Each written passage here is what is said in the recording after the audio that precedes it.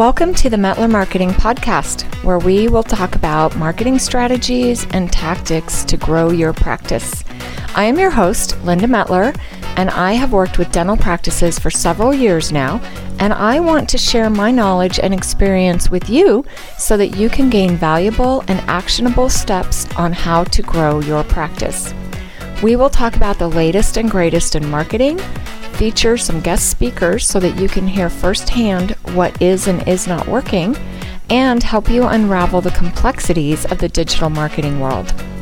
I work really closely with my clients, so we will also delve into some other issues that affect your practice from time to time, such as staffing problems, COVID protocols, and similar issues. Well, good morning, everybody. Thank you so much for joining me today. It's actually President's Day, but thank you so much for joining the Metler Marketing Podcast. I'm Linda Metler, and I'm so excited today because I have a wonderful guest. We're going to be chatting with Greg Hill. He is the Executive Director and CEO of the Colorado Dental Association. So excited to have you, Greg. Thank you so much for joining me this morning. Well, Linda, thank you so much for having me on. It's a real pleasure to be here to talk to you this morning, and I'm looking forward to it. Well, great. Well, I'm going to jump right in because I have so many questions for you and things for us to chat about this morning. But, the first thing I kind of want to know is, Greg, what sense do you have from dental practices in Colorado kind of post-pandemic? Do you feel like business is back to a new normal, or, tell me kind of where you feel like the temperature of dental practices are right now in Colorado? Mm-hmm. No, Linda, that's a really good question. And I think that's going to depend upon a lot on who you speak with. We are very fortunate to have access to some survey data that the American Dental Association has published. And, what that allows us to do is really kind of get a sense where things truly are. I mean, we talk to dentists, and there is a sense that there continues to be some struggles, whether it's with the volume of patients that they have, with workforce shortages and things like that may or may not be directly correlated to the pandemic. But overall, I mean, about 60% of the dentists across the country really are saying they're back fully business as usual. And then there's about 38 to 39% that are saying that they are still patient volume has not returned to where it was pre-pandemic. And it's very interesting when in taking a deeper dive into that data, and I don't know the answer to this question, but as I was digging into this, one of the things that I saw, which was very interesting, is that the younger you are as a dentist, the less of an impact COVID seems to be having. Matter of fact, when we were looking at those under 35, the survey actually reported that only 23% of those dentists were saying that their patient volume had not returned to pre-COVID. But as you get up to the 65 plus, it's almost 50%, and each sort of cohort as you go up did increase. And so there is something there, and I don't really know what's causing that. Which definitely would be something to dig into a little bit deeper. But I think overall, we're not hearing from dentists as much about, that patient volume as certainly we were in the midst of COVID when those numbers were up, 90% or so or higher, and certainly when we were in that 6-week period in which we were, emergency services only. So, it did take some time that we've seen incremental increases in that, and hopefully, as we continue through this, that will continue to decrease. That's really interesting. That's good to hear that, you're seeing the data indicates that, people are kind of getting back up to full speed. That's what I see out in my dental community. So it's good to hear that people are definitely getting back to pre-pandemic production numbers. It's good. Right. And that is very interesting that it has not affected the younger dentists as much as the the older dentists. So that is very interesting. Would be interesting sometime to do a sociological experiment on that and find out some of those reasons why. Oh, definitely so. Yeah, that's again. That's what the data is saying from the Health Policy Institute, Yeah, and they've done a really great job of kind of keeping a pulse on what's going on right. across the profession during this. Right. So, what do you feel, Greg, are some of the biggest challenges for dental professionals all across the board, dentists, hygienists, assistants, right now? I mean, kind of post pandemic, the Right. pandemic aside, what do you feel are some of the biggest challenges for dental practices right now and maybe going into the future? Yeah. No, that's it's one of the things that we have really kind of noticed is that things that maybe dentists didn't really think were that important to them pre-pandemic really came out heavy during the pandemic, and those are things like stress and being able to balance the professional life and the personal life. And we've done we're working on a strategic plan right now, and we've gone out to our members, and this was in the fall where we asked these questions. But the number one stressor, that keeps dentists up at night really was that balancing of the personal and professional life. And I don't think pre-pandemic, either dentists weren't wanting to talk about it, or that stress wasn't there. Um, and so that is really, I mean, I think when you really start to drill down and try to understand, what is going through dentists right now, I think you have to kind of put that, as really as a foundation for what the profession is going through.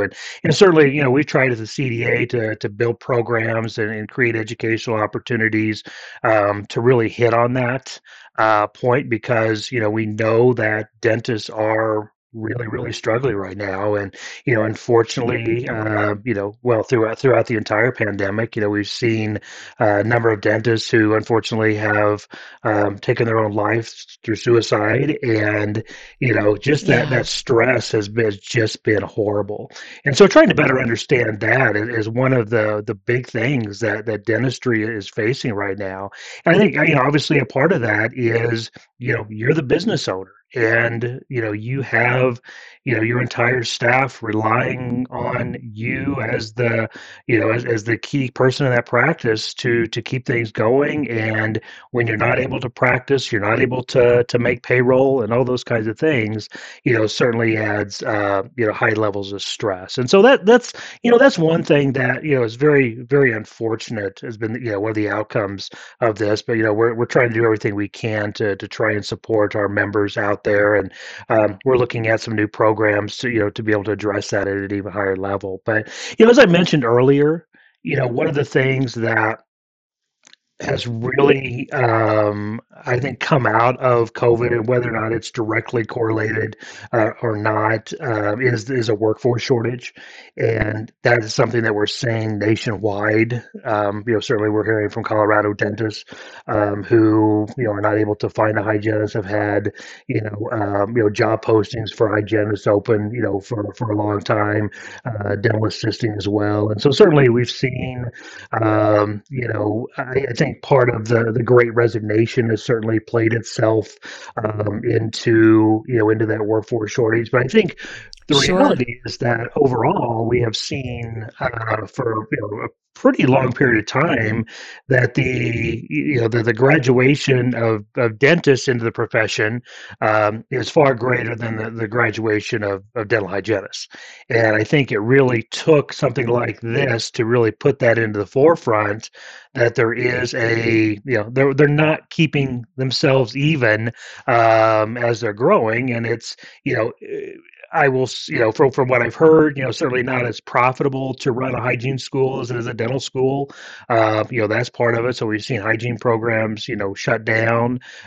We've seen expansion of dental schools over the last couple of years, and I think you can look at data and say there's still a need for more dentists, but at the same time, you've also got to be able to keep the hygiene and the other workforce, growing at the same rate. When those get out of balance, which I would say they are now, you Yeah. either have to adjust the way in which you practice in order to deal with that new reality, or the system has to catch up, and it takes time for that to happen.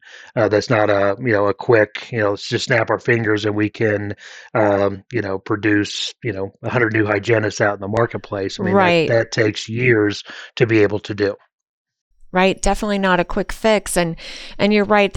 I mean, with my clients, sometimes I feel like I should open a second business for staffing, although I would have the same problems. But all of my clients across Colorado and Arizona are the number one problem is staffing, is finding hygienists and then, training them and keeping them, just, keeping them from that high staff turnover. So, and I think a lot of people or a lot of dentists don't realize that when they come out of dental school, that they do have to run a business, not just show up and be a dentist. They have to learn how to run a business so that they can retain that key staff and those hygienists and, create a great culture for that staff so that they can keep their turnover low. But you're absolutely right. There's definitely not enough hygienists out there. And it is all of my clients' number one problem is staffing. So I Yeah. hear it every Well, single day out yeah, there. oh yeah, no, absolutely. And as part of the survey we did of our members last year, we found that staffing and you know human resource type issues were very, very high in terms of what the members' concerns are. The ability, I mean, things like just being able to maintain staff, to control the turnover that dentists have. And again, I think that has escalated during COVID. To what extent I don't know, but those are things that besides those typical things that dentists always are struggling with, that Sure. really seems to have elevated. And when you have a staff that's that is unhappy, that only adds to the stresses of trying to be the practice owner, and keeping things moving, and productivity and things like that. But yeah, I mean, I think we'll probably talk more about this, the whole notion of dentists, not really having that business training and being thrown into the mix of having to run a small business. I think that is a real challenge. It definitely is. I see it every day, like I said. Greg, I have another question for you, though, kind of segueing. What changes do you see coming to the dentistry profession in the next 5 years or 10 years? And just how do you think dentists should prepare for some of these changes as they come out of school? That is probably the biggest challenge that faces the profession coming forward, is really just this unknown. And one of the things we talked about very early on in the pandemic, and it was more focused on how we as an organization were going to adjust. But then we started hearing it from more and more people. But this notion of COVID accelerating change. And I think when the profession kind of had to step back, technology was continuing to develop.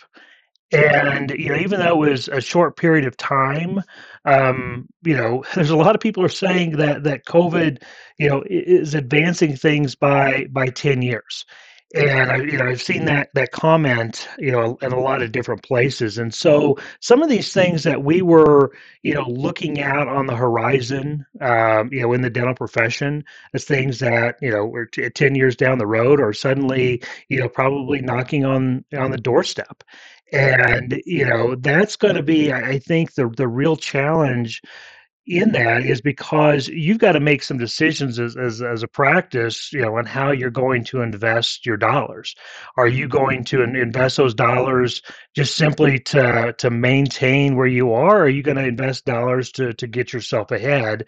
And a lot of that, of course, is based on technology and being able to continue to be a practice that is in the forefront of technology. If that's where you are, I mean, that's going to cost um, a significant amount of dollars in order to do that.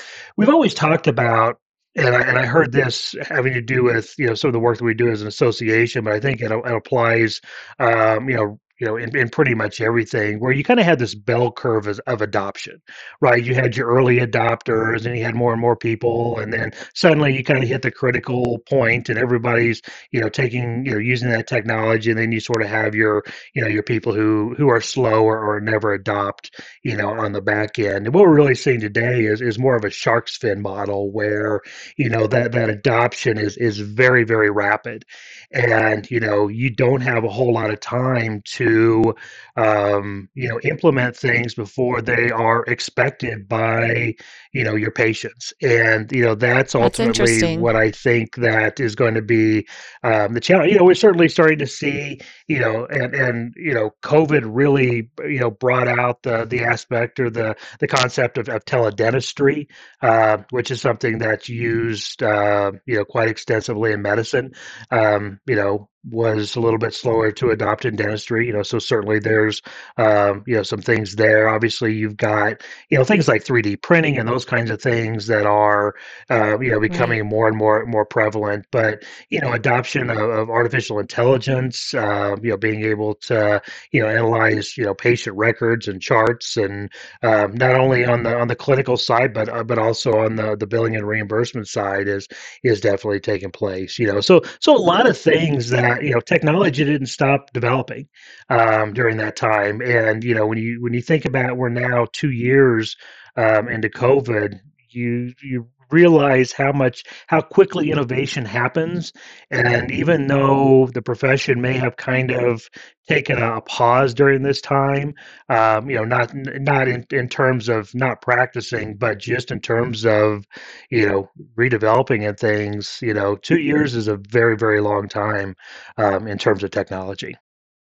Oh yeah, absolutely. I mean, technology can completely change overnight in 2 years. It Yeah. can completely change in 2 years. It can go through many iterations. So, and it's interesting that you mentioned 3D printing, because I think most, maybe not most, but I think quite a few patients these days really expect to be able to get a same day crown.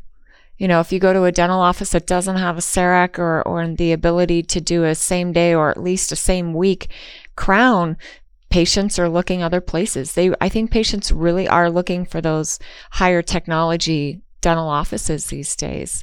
So I definitely see that in practices. You've got, and it's tough because you've got the practices out there that have been around for, let's say, 20 plus years, 25 years, that maybe don't really want to make, they're looking for their exit strategy. They're not really looking to invest a lot of dollars in that technology, but yet they have to make that practice saleable. So you've got that issue there too. So I see that every day. But I also see, from the marketing side, I also see, where patients are looking for those higher technology offices. And I do see, I do see the younger dentists really embracing it, really embracing that technology, because I think it's going to help their work-life balance and make their work life a little easier to have some of that technology in all the areas, like you say, billing and just every area out there. It's going to make their life a little easier, I feel. to embrace that technology, but it's easier said than done. It's hard. I mean, I'm in the generation where it's harder to embrace new technology. I'm learning a lot about AI these days, and it's overwhelming. So. Well, but you're doing a podcast, and so that keeps Right, you right. on So, the front there. So right. And actually, I'm actually encouraging some of my dental clients to do podcasts as well on certain areas, certain subjects of expertise in their practice, and we're embedding those podcasts in their website. So, and it's interesting because most of them are like, "What? Put a podcast on my website? What are you talking about?" So I'm trying to educate them on that as well, because so many people listen to podcasts these days in their car, on their headphones when they're running. It's just a great way to keep up on your education is by listening to podcasts. So yeah, well, when you think about from the standpoint of a dentist, one of the things we hear all the time is, the time that they have to talk to their patients is, getting shorter and shorter, each year. right, And, right, a podcast is a great way to, know you're not talking to your patient one-on-one in the chair, but you're still talking to your patient. You're still educating your patient. You're still building that right, trust as their dental provider, in your ability to take care of them and educate them on the importance of oral health and taking care of their teeth. And yeah, I think it's a great way right, to be able to do that. And I think a lot of those things, I mean, that's where technology sort of picks up on those things that are changing in the profession. And so, whether it's not being able to spend that amount of time, or how we reach out and market and communicate to the patients, I think is and I appreciate and commend you for recognizing that those are alternative ways to satisfy what's really a need in the profession, which is to build a relationship with your patients.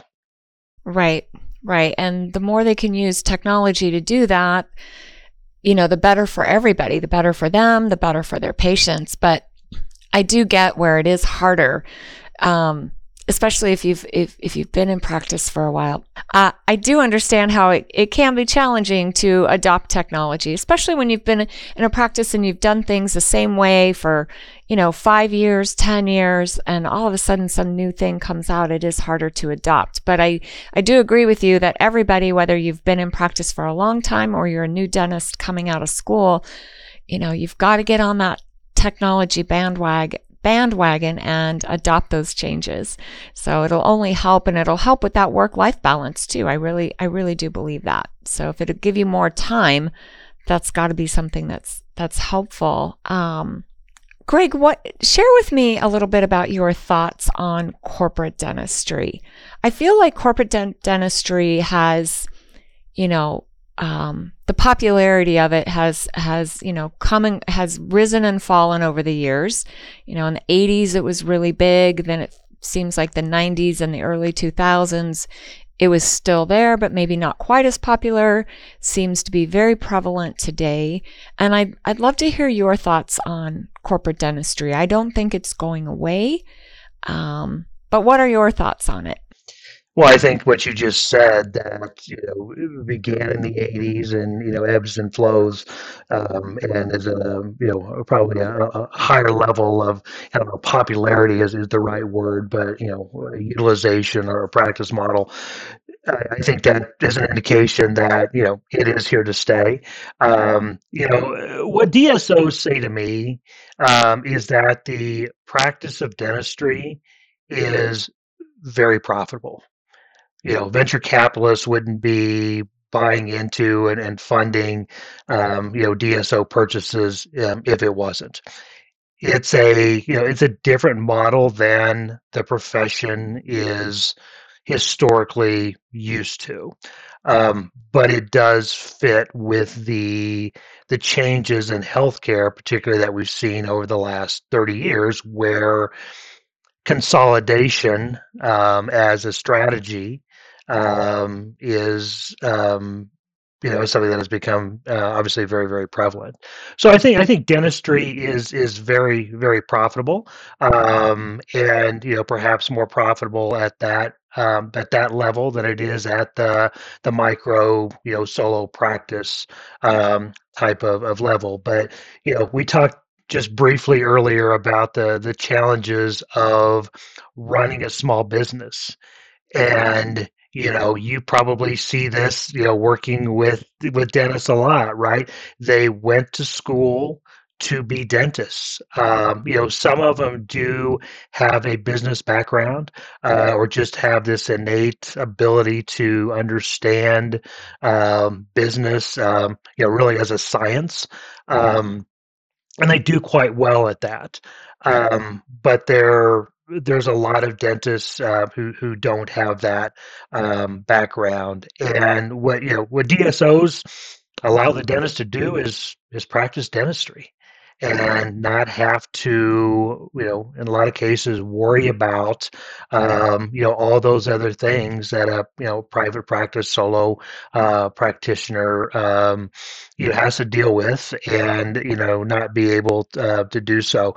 I always tell this story, and I think it's very interesting, and I'm not telling it as a really as a negative against dentists, but just really as kind of put things into perspective. And I don't remember where I heard this from, or even what dental school that it was, but it was a number of years ago, and someone had gone to a dental school, and was speaking to them sort of about the same topic of business, and asked the entire, the class, how many people in that class had a job before, like in high school or college, before they went to dental school, and not a single hand was raised. Now, I think Wow.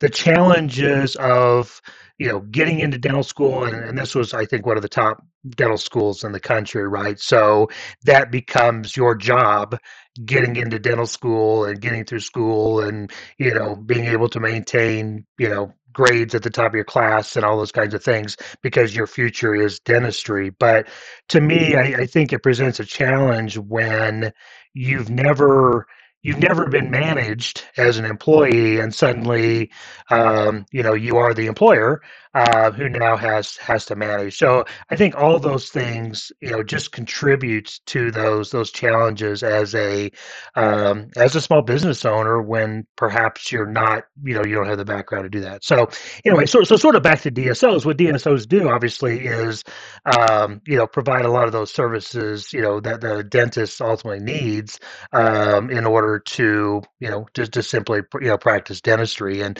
if you kind of look at it from that standpoint, that creates opportunities for, and that's kind of where the CDA kind of comes into play, which is to help those dentists be able to, or provide those services to a dentist that DSO might typically provide, taking that stress off of them. Again, that whole work-life balance thing. Take that stress Right. off of them, provide those services to them that, ultimately can control overhead, and make the practice more profitable. And so if we can help provide, some of those kinds of services out to our members, I think there's an opportunity for them to be able to continue to practice in a, in a kind of, that private practice model, for a long time. But I do think, just as we've seen, with consolidation in medicine, you're going to see, the same thing happen in dentistry, because, when you're just simply looking at risk, right? If you can consolidate that risk Right. across fewer providers, are providers going to be thinking about, well, if there is another pandemic, do I want to take that risk on alone, or do I want to even just partner, with another practice? And what is that? The economies of scale to have, and you may know this, the economies of scale of two dentists in the same practice versus, versus one, and Right. and what is that level of increase, in that, as you add more and more dentists to that, sharing in some of those expenses of those technologies. And, ultimately, if you're going to be judged against the technology that you have in your practice, if you have more dentists who are buying into that technology as part of the ownership group, you perhaps are able to stay at the top of that game, better than you can as a solo practitioner. Right. Yeah, no, definitely. And I think there's as with anything, with any business venture, there's pros and cons to each, right? There's pros and cons to being a solo practitioner if that's your comfort zone, and there are pros and cons to being in that corporate environment. And I think either environment, or both environments, really make it so necessary for these dentists when they come out of school to absolutely learn the business side of dentistry. Like you mentioned a few minutes ago about the CDA providing a lot of resources and leadership and different types of things for dentists, which I think is just fabulous because they absolutely need it. Because, you can be a great dentist, but not a great HR manager or not a great leader, but you have to, if you're going to stay in a solo practice, or even if you're going to go in the corporate route, you still need to learn how to get along with those employees and manage those assistants and hygienists and just work within that ecosystem. So I think learning the business side of it, is absolutely crucial for dentists going forward. So, and it's interesting to hear your thoughts on corporate dentistry, because I do think it is, I think it's a good option for some people.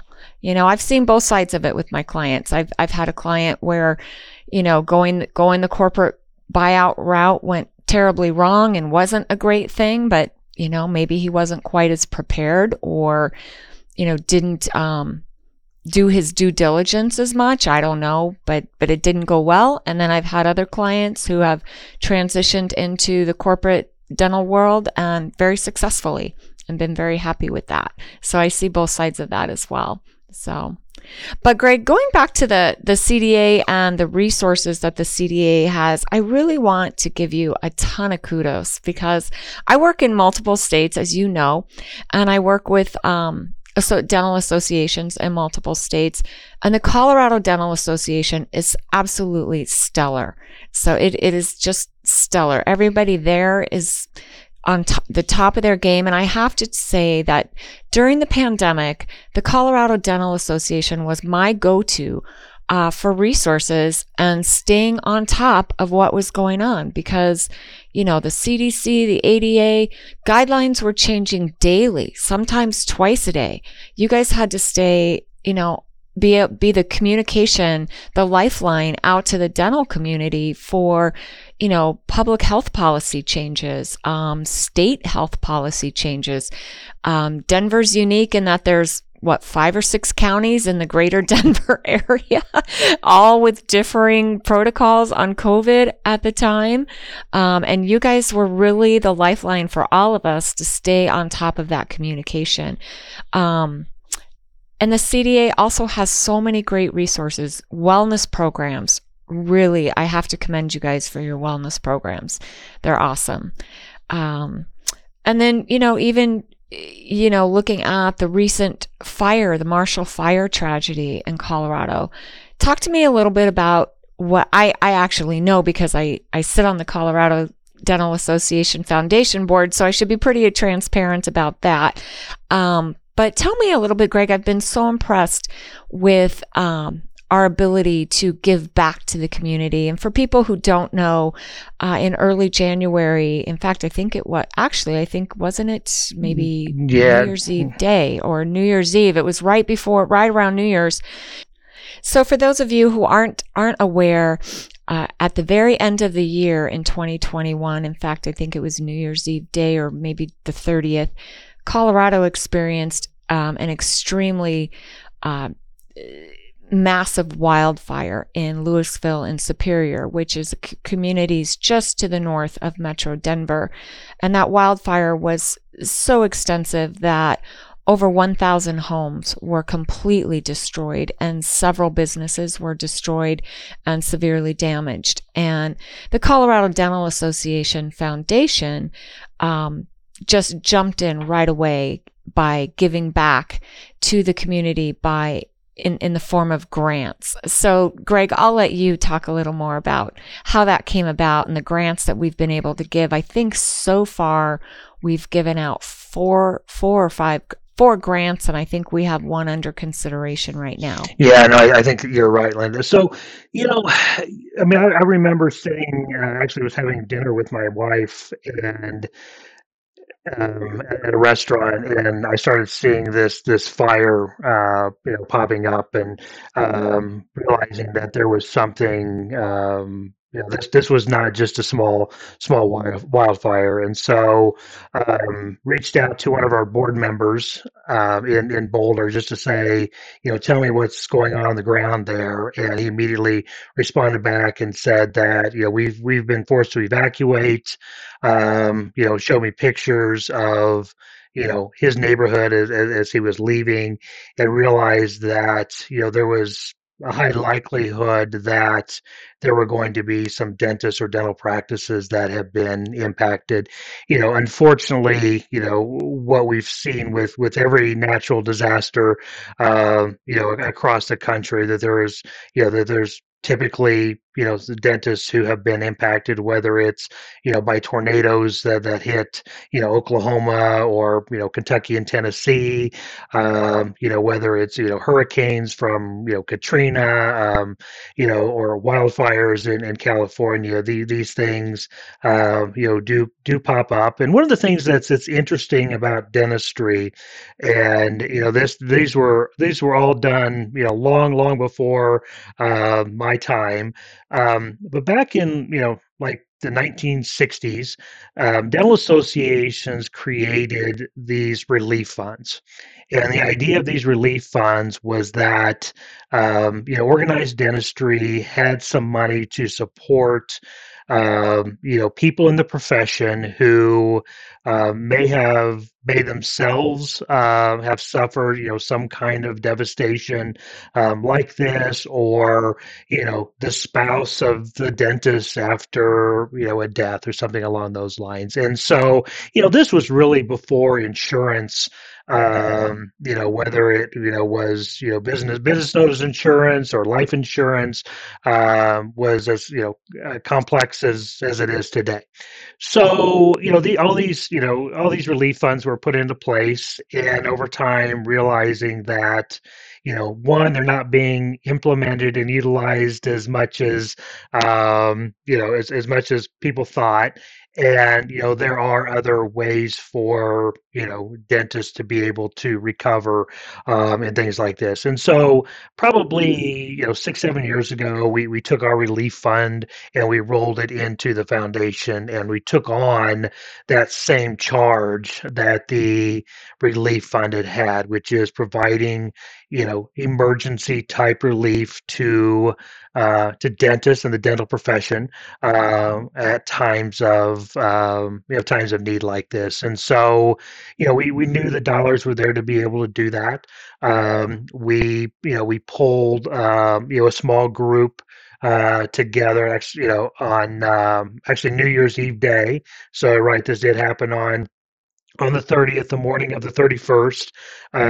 We pulled our team together and a couple of dentists and said, okay, here's what we're going to do. Here's going to be our approach. We need to identify those dentists who have been impacted. Our board member from Boulder was really good at providing, Dr. Jonathan Boynton was really good about providing, those resources to us, hearing what's happening on the ground. And unfortunately, there were a handful of dentists who did lose their homes. We don't believe, or we haven't heard actually, of a dentist who lost their practice in the fire, but we do know there were practices who suffered extensive fire damage, and having dealt with that on a small scale in the past, it takes a long time to be able to address that. But that's been our approach, and we've been very fortunate to have gotten the ability to provide some support. We had a couple of organizations who reached out to us and said, hey, we want to help be be able to do that. The Oklahoma Dental Association Relief Fund provided some support. Delta Dental Foundation of Colorado provided some support. DentaQuest provided some support. And there still may be some, additional funds that do come in to support that. But we've been able to provide, again, perhaps it's not as much as we would like, but we've been able to provide $5,000 grants to those practices and dentists who have been impacted. But and I'm very, very fortunate, or feel very fortunate that we're able to do that and help the profession. One thing I do want to go back to is something you had sort of preferenced in kind of the opening of that question, and that really had to do with the CDA overall, our team, and our ability to really be leaders in the profession. And such a great yeah, team. well, and I would be remiss if I didn't. I mean, I could talk for the next half hour about how great the team is that I get to work with, and they really are an exceptional group of people.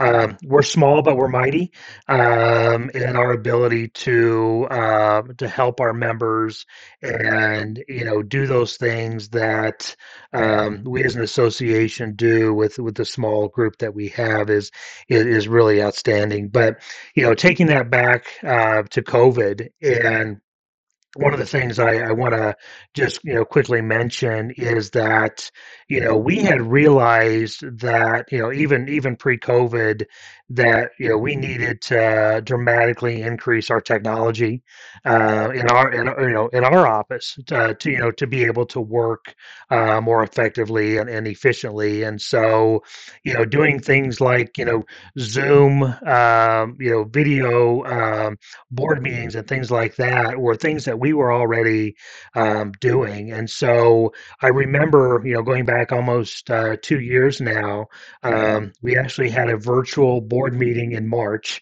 in which our board gave, basically gave the executive committee the authority to act on behalf of the association. We did it on Thursday night and realized on Friday that COVID was really taking a turn, right? I mean, I think that was the same night that the NBA canceled its season, NHL. I mean, all those things happened, and we realized Yep. that, this is not something that's just gonna, go away in a week or so. And so that Sunday afternoon, we actually pulled together our first statewide response team meeting. And we met for like an hour on that Sunday afternoon. We met on Monday, and I think we met every single day that week through Friday, really planning our response, understanding what was happening in terms of public health orders, and what our responsibility was, not just to the profession but to the COVID response and needs overall. But I thought it was very interesting. So part of an executive director listserv, and how many other states were at that point, just asking the question of, how does anybody know how to do a Zoom call? Right, we don't know how to do it. We've never done one Right. before, or we don't have the Right. ability to work remotely. And I guess we were just really lucky that our board and staff recognized that we needed to invest in those kinds of things up front. And I think that was very, very critical to our ability to do those things that we did during COVID, to take the lead, and be able to, really come together and provide, resources and information to the administration, to be able, for them to make, the best decisions. And, you look at the timeline in those states that did, shut down to emergency services only. I think we were the second state to reopen. And I think a lot of that had to do with, and at one point in time, I figured out how many hours and time that our response team spent, and it was thousands of hours, It was a 4 or 5 week period a of lot of time. And hours. but I'll tell you, it was wonderful that first day. I got through an entire day, and nothing like COVID never even entered my mind that entire day. So it's definitely has ebbed and flowed, throughout the last couple of years. But yeah, I mean, I think just having that technology allowed us to respond much quicker. Yeah, no, definitely kudos to you guys for that. And it's definitely a great testament to what we were talking about before, staying on top of the technology curve and being able to do those things. Because I remember, in addition to being able to go to the CDA website and find the latest on the public health guidelines, I remember just all the webinars. You guys had webinars. Gosh, sometimes there were a few weeks where they were nightly because things were changing so much. Yeah, they were. We just, I mean, our Um, goal was just to keep the latest information, the best practices in front of our membership. my clients would call me and say, okay, what's the latest on this or this protocol or this mandate? I would say, you know what, tune into the CDA because that's where I'm getting my information because that's where I got it. So I'm sure I drove Molly crazy during that time, but I listened to the webinars, I recorded them, I sent them out to clients, and if you're listening to our podcast and you're not a member of your local dental association, your state dental association, please check them out and become a member. Colorado Dental Association, like I say, is absolutely stellar. And to be very, very transparent, I'm a Colorado girl and I'm on the board of their foundation. So I just want to be transparent. But the CDA is wonderful. And all state dental associations have the same goal. They're all trying to serve the members. They're all trying to advance the field of dentistry and serve the dental members as best they can. So that is their goal. So wherever you live, whatever state you live in, check out your dental association and become a member and support them because they want to support you. So that's my message on dental associations as a whole.